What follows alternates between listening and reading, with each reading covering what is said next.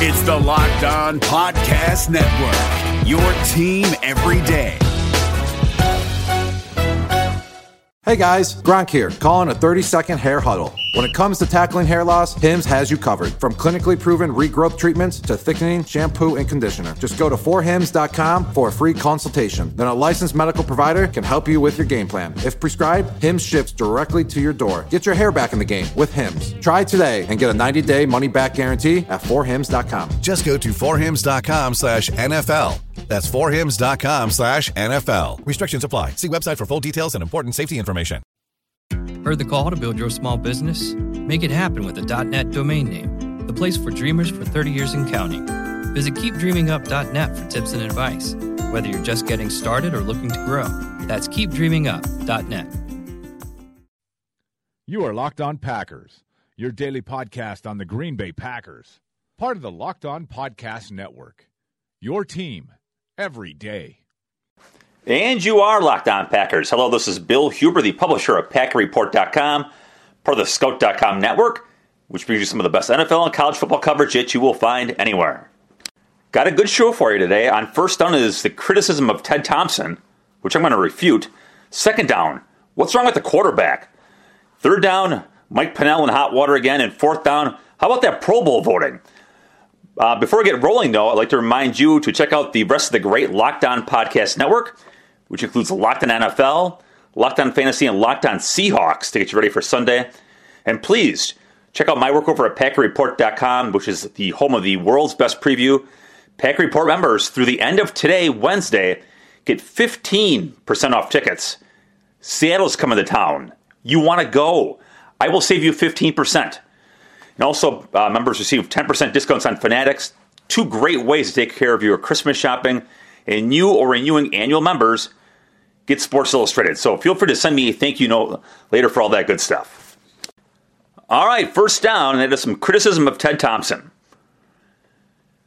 When the Packers struggle, which of course they have this year, I get two things from fans. Well, they're just too damn young. They got too many young guys on the roster. Ted Thompson's too cheap to sign any veterans, so they get all those young guys, and they're not any good because they're too young. And then there's criticism number two. And this came out, when they came out of training camp this year with 6 undrafted rookies on the roster. Well, that just shows the Packers roster isn't very good. He hasn't drafted very good. Doesn't have enough veterans, so he has to keep all these rookie free agents in there. That means they're not any good. Like that. I hope you like my impersonation of the upset Packer fan. Here's the truth. When the Week 1 rosters, after Week 1, the NFL comes out with, here's a look at the Week 1 rosters. Green Bay's average age at that point was 25.50. That made them the 5th youngest team in the NFL. Seattle, average age of 25.57.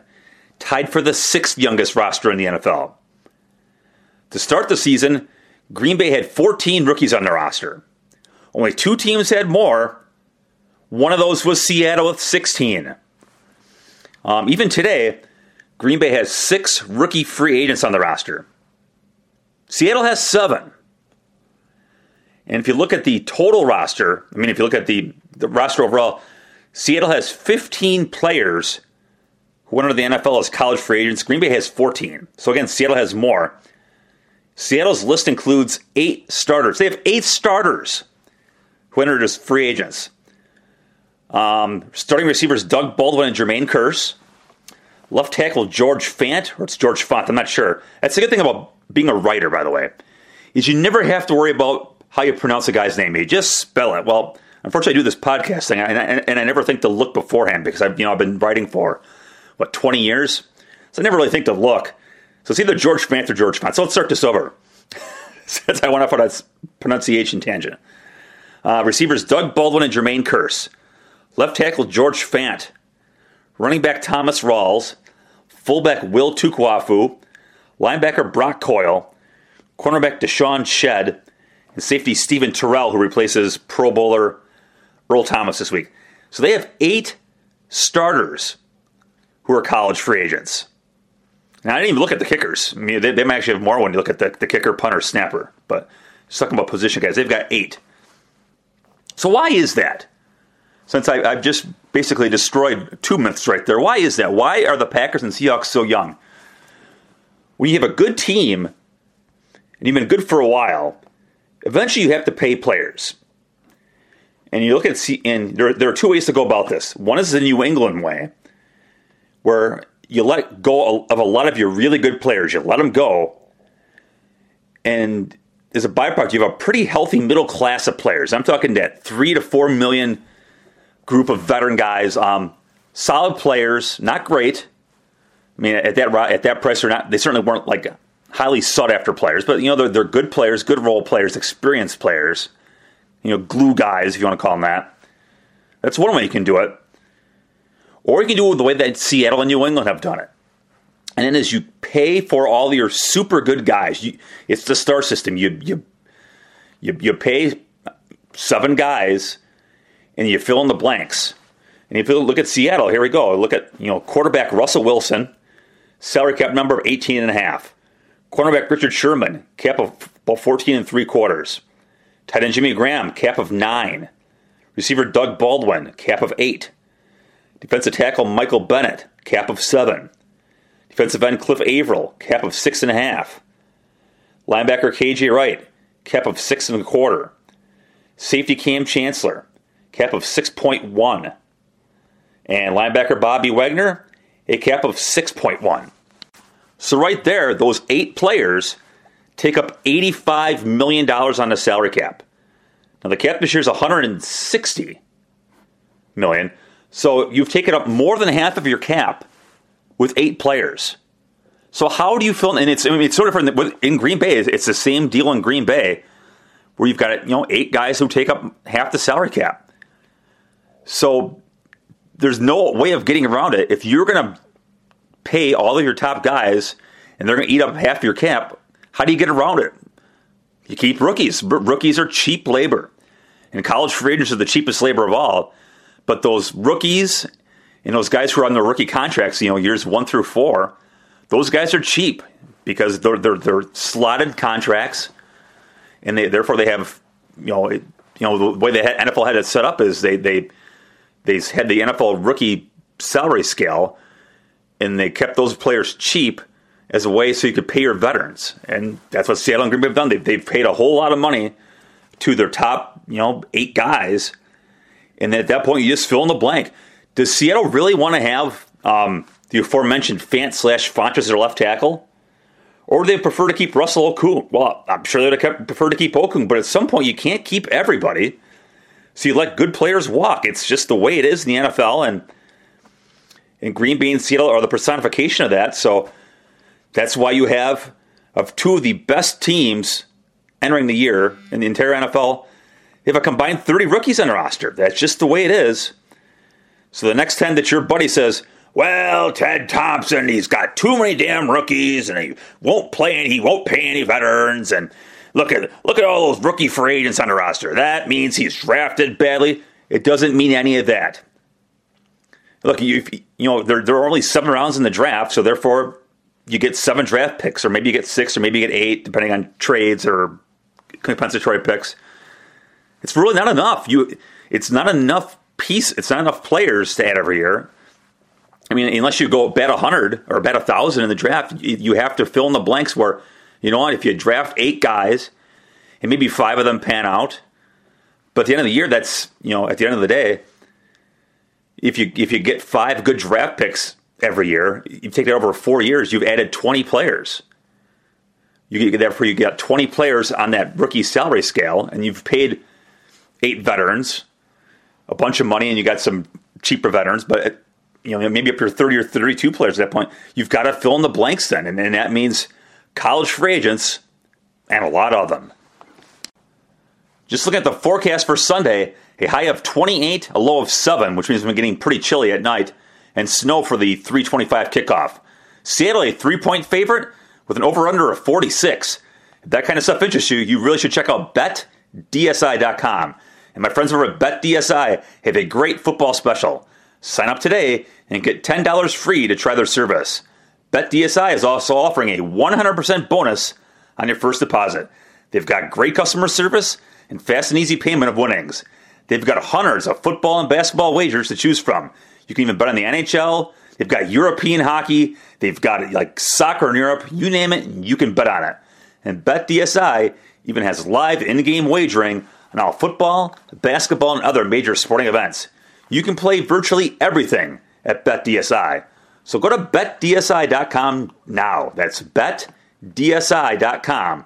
Go there now and use my promo code Packers10, that's Packers10, to get your free wager and start winning today. And that takes us to second down and criticism of the quarterback, who's having a down year.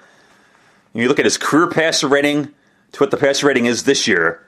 It's down about 8 points. And, oh, you know what? I'm talking about Russell Wilson, not Aaron Rodgers. And it's funny where Aaron Rodgers, criticizing Aaron Rodgers is I think employs like half the people in America. If it wasn't for NFL analysts criticizing Aaron Rodgers, I believe the national unemployment rate would be 7%. But fortunately, Rodgers has struggled, so the unemployment rate's like 5.5% or whatever it is. It's interesting. You go back to the start of this year. Aaron Rodgers is the number one passer rating in NFL history at 104.1. Russell Wilson was second at 101.8. And you go back to last year, Wilson led the NFL with a 110.1 passer rating. And if you couple that with the Rodgers down year, Wilson really closed that gap in all-time passer rating last year. Well, the football world has been fixated on Aaron Rodgers' numbers. Wilson's passer rating is 93.7, and that is 8.1 points less than his career rate coming into the year. He's still number 2 all time, but that he's struggled. But no one talks about it. It's the damnedest thing where, like I mentioned, with half the what the unemployment rate would be without Rodgers struggling. No one talks about Wilson's struggles. Last year he threw for 4,024 yards and 34 touchdowns, 8 interceptions. A great year. This year, he's on pace to actually beat that in yards. But he's thrown 12 touchdowns and 5 interceptions. So he's on pace for 16 touchdowns. Pretty good math, right? 12 touchdowns, 12 games. That's 1 touchdown per game. So he's on pace for 16. More good math for you here. That's less than half of last year's 34. If you look at yards per attempt, he's down more than a yard from last year. And it's you look outside the numbers here too. That these aren't involved in pass rating. But look at his numbers on third down. He's 25th in the league with a 75.8 passer rating on third down. And he's 26th with a 53.3% completion rate. So, by his standards, Wilson's had a down year. He's still obviously a damn good quarterback, and just like no different than Aaron Rodgers, who's struggled statistically by his standards.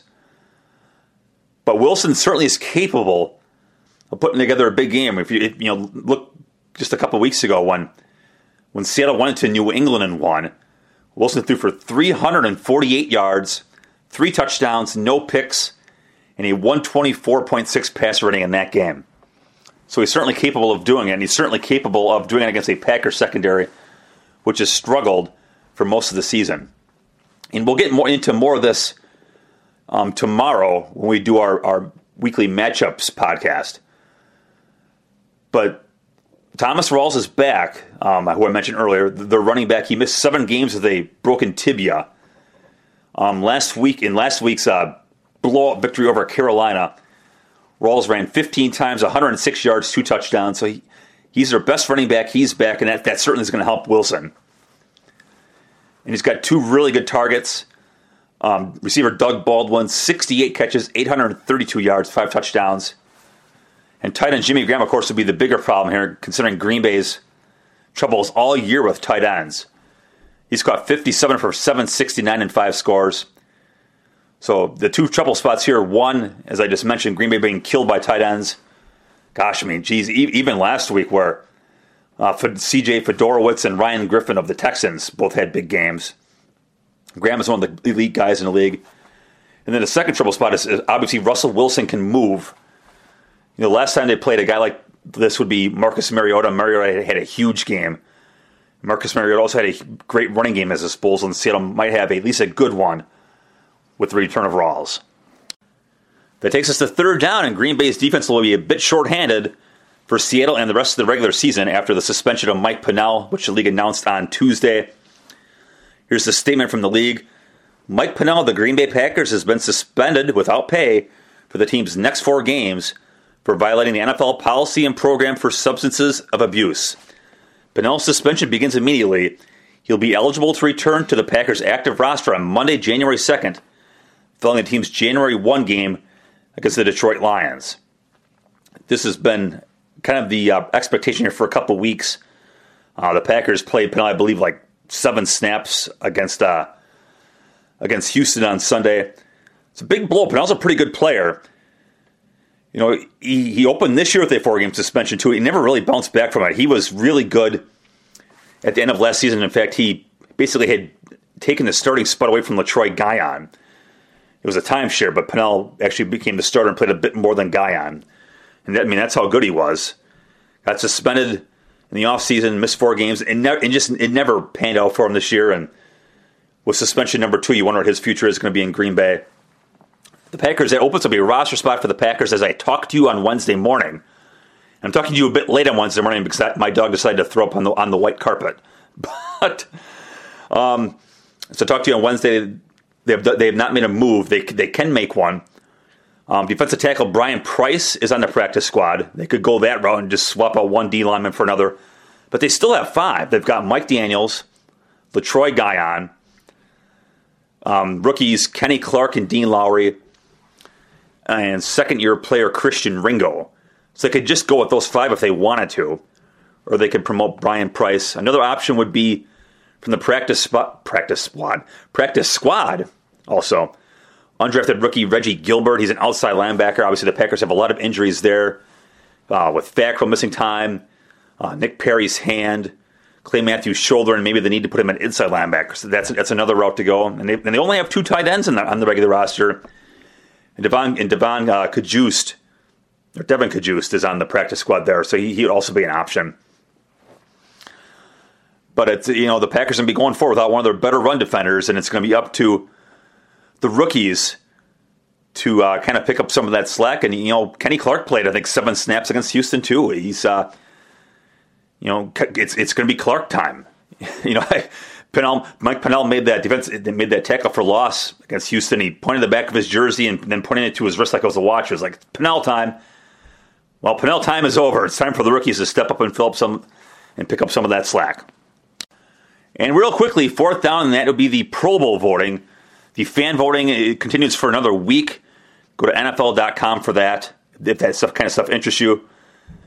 It does not interest me whatsoever, other than this. The Packers, who, of course, are unbelievably popular around the country, and they get a lot of Pro Bowl votes usually, they've got nobody in the top 5, not a single Packer in the top 5 of the Pro Bowl voting. I'm not talking top 5 overall. I'm talking top 5 by position. Not even Aaron Rodgers. It is remarkable to see not a single Packer. But there are 2 former Packers in the top 5, which I thought was kind of funny. One, former Packers guard Josh Sitton is the top vote getter among guards. And former Packers fullback John Kuhn is number 1 among fullbacks. So there might be somewhat of a Green Bay flavor in the Pro Bowl with Kuhn and Sitton. Of course, I think Sitton's hurt. But not a single Packer. And with the Packers' struggles, will Rodgers maybe get some votes when the players and coaches vote? Because everybody holds him in such high regard. And I think a lot of the fans bought into the what's wrong with Aaron Rodgers narrative. So, again, Pro Bowl voting, I'm not sure what it does for you. It doesn't do much for me. I just thought it was interesting that the Packers have 0 players in the top 5 of their positions. And that will do it for this episode of Locked On Packers. Thank you as always for listening. Please check out the rest of the great Locked On Network and to subscribe to this podcast via iTunes and the Android app. I'm here every Monday through Friday. Thank you for listening. Have a great day, and I will talk to you tomorrow. Is democracy in danger or decline? Condoleezza Rice, William Galston, and Carlos Gutierrez and others take on this question in the fall edition of The Catalyst, a journal of ideas from the Bush Institute. Surveys show Americans place less trust in institutions like the media and business. Others contend America has faced far more challenging periods and emerged strong. Leading policymakers, Bush Institute experts, and respected journalists take on this debate. Read about it at bushcenter.org/catalyst.